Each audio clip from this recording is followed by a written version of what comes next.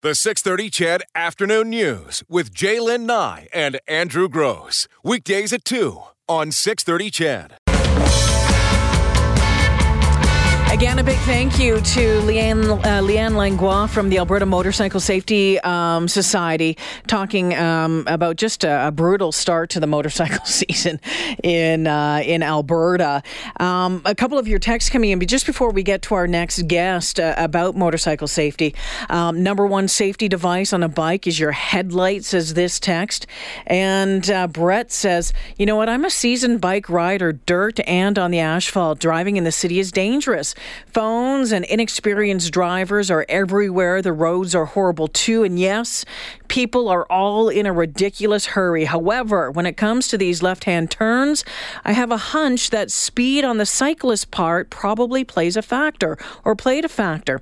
People aren't used to judging speeds in excess of 150k an hour. So when they look for traffic, the bike looks far enough away for normal speeds.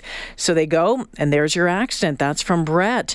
And Rick says, you know what? I need to know what the heck is going on. Has someone changed the stop on has someone changed the stop on red light law? No one stops on a right-hand turn on a red light anymore. Drivers think they can just scoot around the corner. Stop it, people. Make sure it's clear and then make your turn when it's safe. If I have an advanced left and you do that, you will get hit. Stop it. Thanks for letting me vent. I don't know who else to complain to. Just call me Too Many Close Call Rick. You got it, Rick, and I hear you on that one. Let's just switch gears a little bit here. We're going to talk hockey, head over to Winnipeg. Oh, my goodness. The city of Winnipeg's been so much fun to watch. Yes, I said Winnipeg has been fun to watch. It's being consumed by the Jets' playoff run into the conference finals. Thousands and thousands packing the streets. Thousands more decked in white from head to toe packing the arena.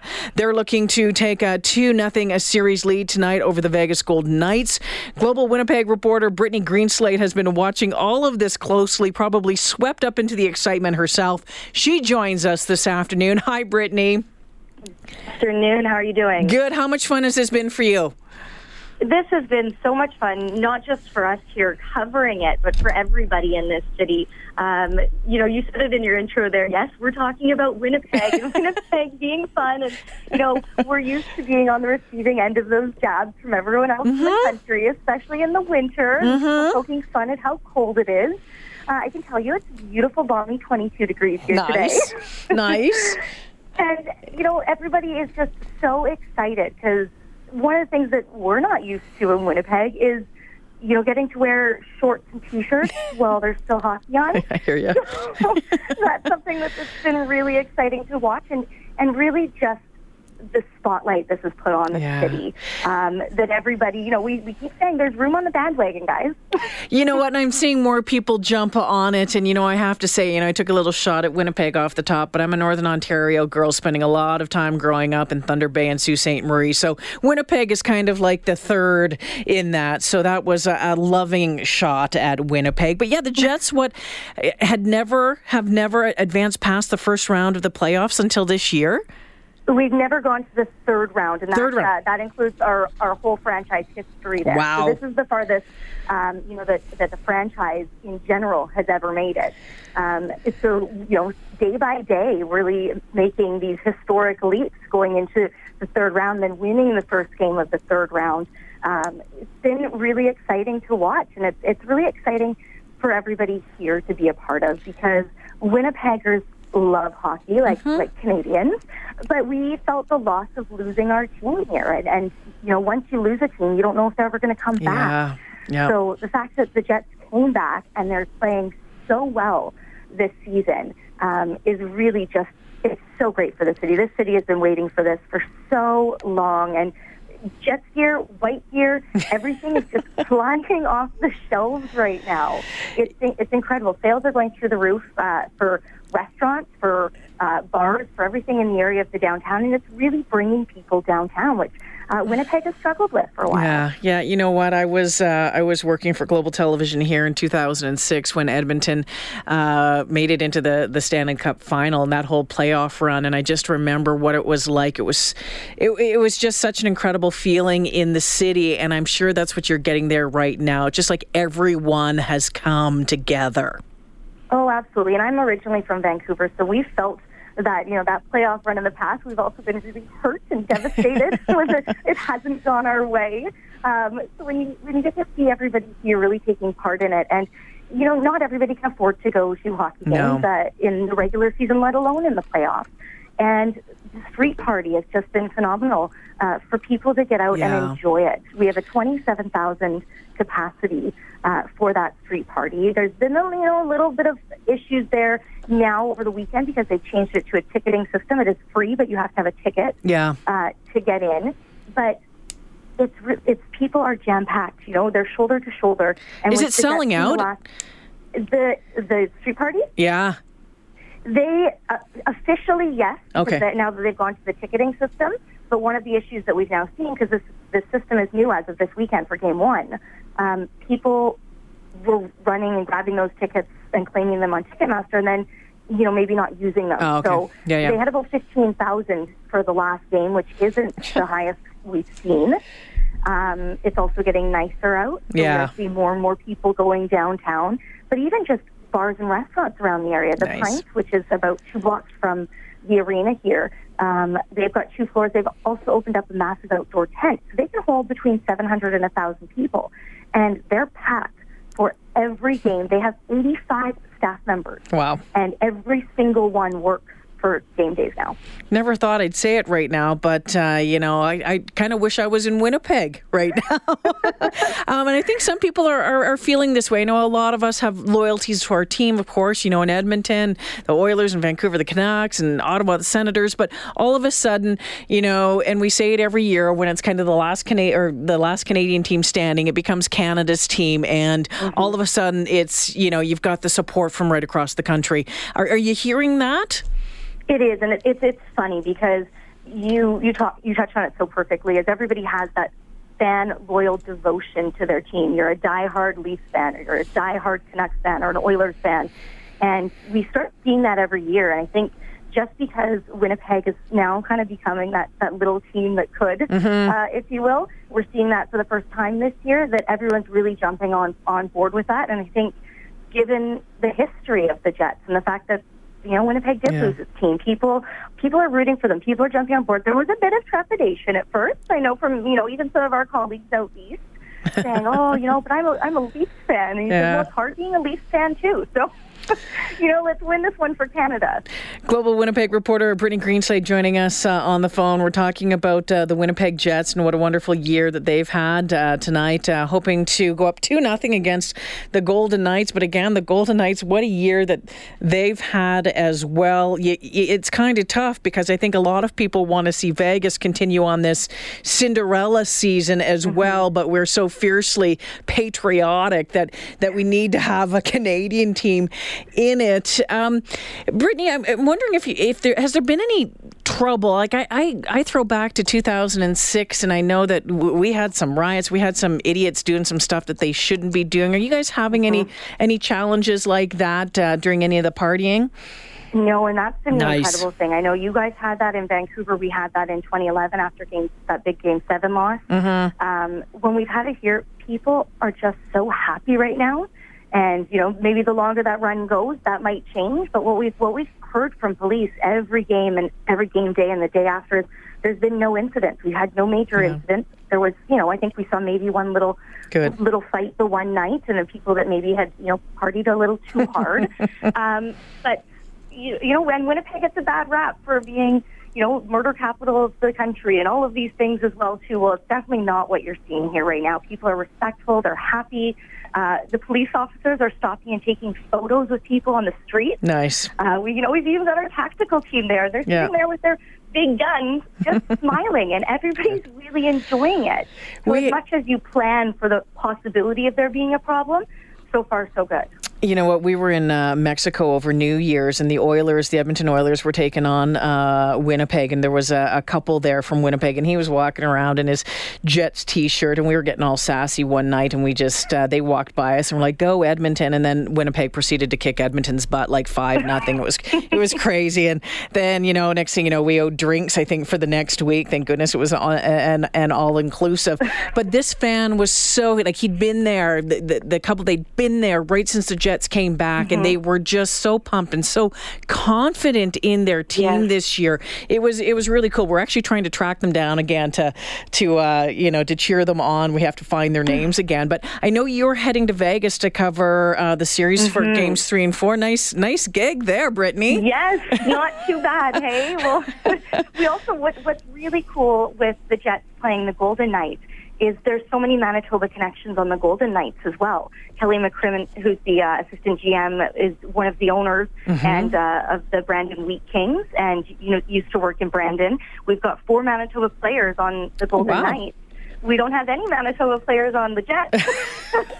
So as much as, the Jets are our team, we do have some of those, little connections there as well. So it's going to be really interesting to watch. I don't think you're going to have anybody from Winnipeg cheering for them except for maybe Reeves' dad, who is, he's a former Blue Bomber. So I said to him, how hard is that, to cheer against the Jets? And he goes, it's not that hard. You got to cheer for the Sun. The Sun takes priority. But absolutely, lots of connections for both teams. So, how many are there plane loads of folks going down there? Are there tours going down to Vegas to watch the game? We are already hearing from people who are working their way down there. I know that WestJet added 2 direct flights because we're also going into the long weekend. So a lot of flights were already booked for people that were planning on going on vacation. So that could be a good thing, people that were already heading down there.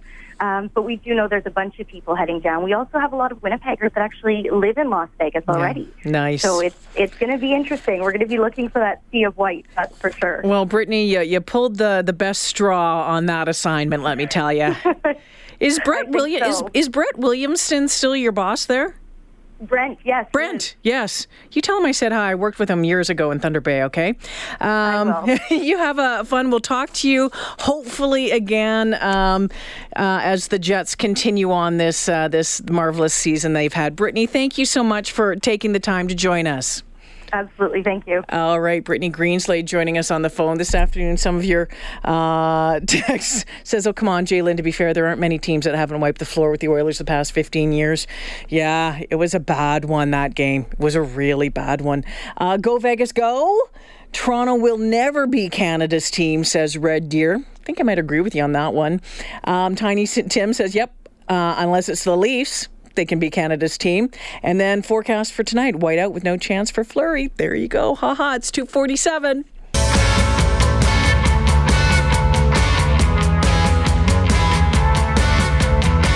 Some more of your texts coming in. Great interview. Go Vegas. Yeah, Brittany's great. Brittany did some great work with us during coverage of the Humboldt bus crash as well. And then this one says, Gary J., I'm an Oiler fan, but go Jets go for Canada. And then the one that said go Vegas said, oh, sorry, those two comments seem to clash just a bit. But hey, yeah, it's fun to get swept up into it. And unfortunately, our team's not where we'd hoped they'd be. We were hoping that we'd be broadcasting live from Ford Hall again this year. But it is nice to see the Jets doing as well as they are. Plus the Knights. I mean, my goodness, you just keep wanting to see how far they'll go. Will they get past the Jets? Not sure. Saw an article the other day talking about the Jets' depth. Now, you guys know I don't know much about hockey. But so far, we'll see if the Jets can go up 2-0 tonight. So here's a story for you. As we marked Mother's Day on the weekend, there's a story out of Bowmanville, Ontario, so down near Toronto, where a school, the head of a Catholic elementary school, I guess doesn't really matter, public, Catholic or not, but it was the St. Joseph Catholic Elementary School, decided to cancel all festivities surrounding Mother's Day as well as Father's Day in June. Take a listen to this. Moms and dads should be celebrated. Dower Taylor's son Quinn usually makes something special for his dad in class for Father's Day. I look forward to these crafts. But Quinn's principal at St. Joseph Elementary School has nixed all Mother's Day and Father's Day activities. The principal, dealing with some issues within the school, thought the act of exclusively dedicating class time to for activities for a mom or a dad excluded some students who may have had a loss in the family or whose family dynamics had changed throughout the year. And some parents are upset they were left out of the decision. The importance of this is that their voices maybe weren't heard, were not brought to the council level, where our administration could clearly hear what the opinions of the majority are. I don't know if it's in our best interest as a school community to take that away from the most influential people in our children's lives. St. Joseph is the second school within the board to veto the celebrations, affecting hundreds of parents. But for Taylor, the day means more than a handmade trinket from his son. With events like Mother's Day and Father's Day, it's a great opportunity for us to connect with our children and allow them to express their emotion. The principal has sent out a mass email apology to all the parents, and although the kids won't be making keepsakes for Mother's Day or Father's Day, the board says there will be other opportunities to celebrate families. The principal of the school has added 2 additional days between now and the end of the school year where there'll be family celebrations and souvenirs and craft making. So what do you think, Chadville? We cancel Mother's Day, we cancel Father's Day at school. I think it's a crock, to be honest with you. I think it's an absolute crock. You know, as my dad says, there's a difference between scratching your butt and tearing a hunk out, and this is tearing a hunk out. And you've heard me say that a lot on this show, but I do believe it on this one. You know, the principal dealing with some issues inside the school thought the act of exclusively dedicating class time for activities for a mom or a dad excluded some students who may have had a loss in the family or whose family dynamics have changed throughout the years. Family dynamics change, yeah. I think it can also be a learning experience. Don't you think it can be a learning experience as well? And yes, it's difficult. And maybe if a student has had a loss that year, then you know you modify the class or whatever it is, the macaroni building trophy that you're doing for Mother's Day, whatever it is on that day. But I personally feel that it's too far. Some of your texts coming in this afternoon, fire the principal. It's wrong. It's an erosion of our traditions by political correctness.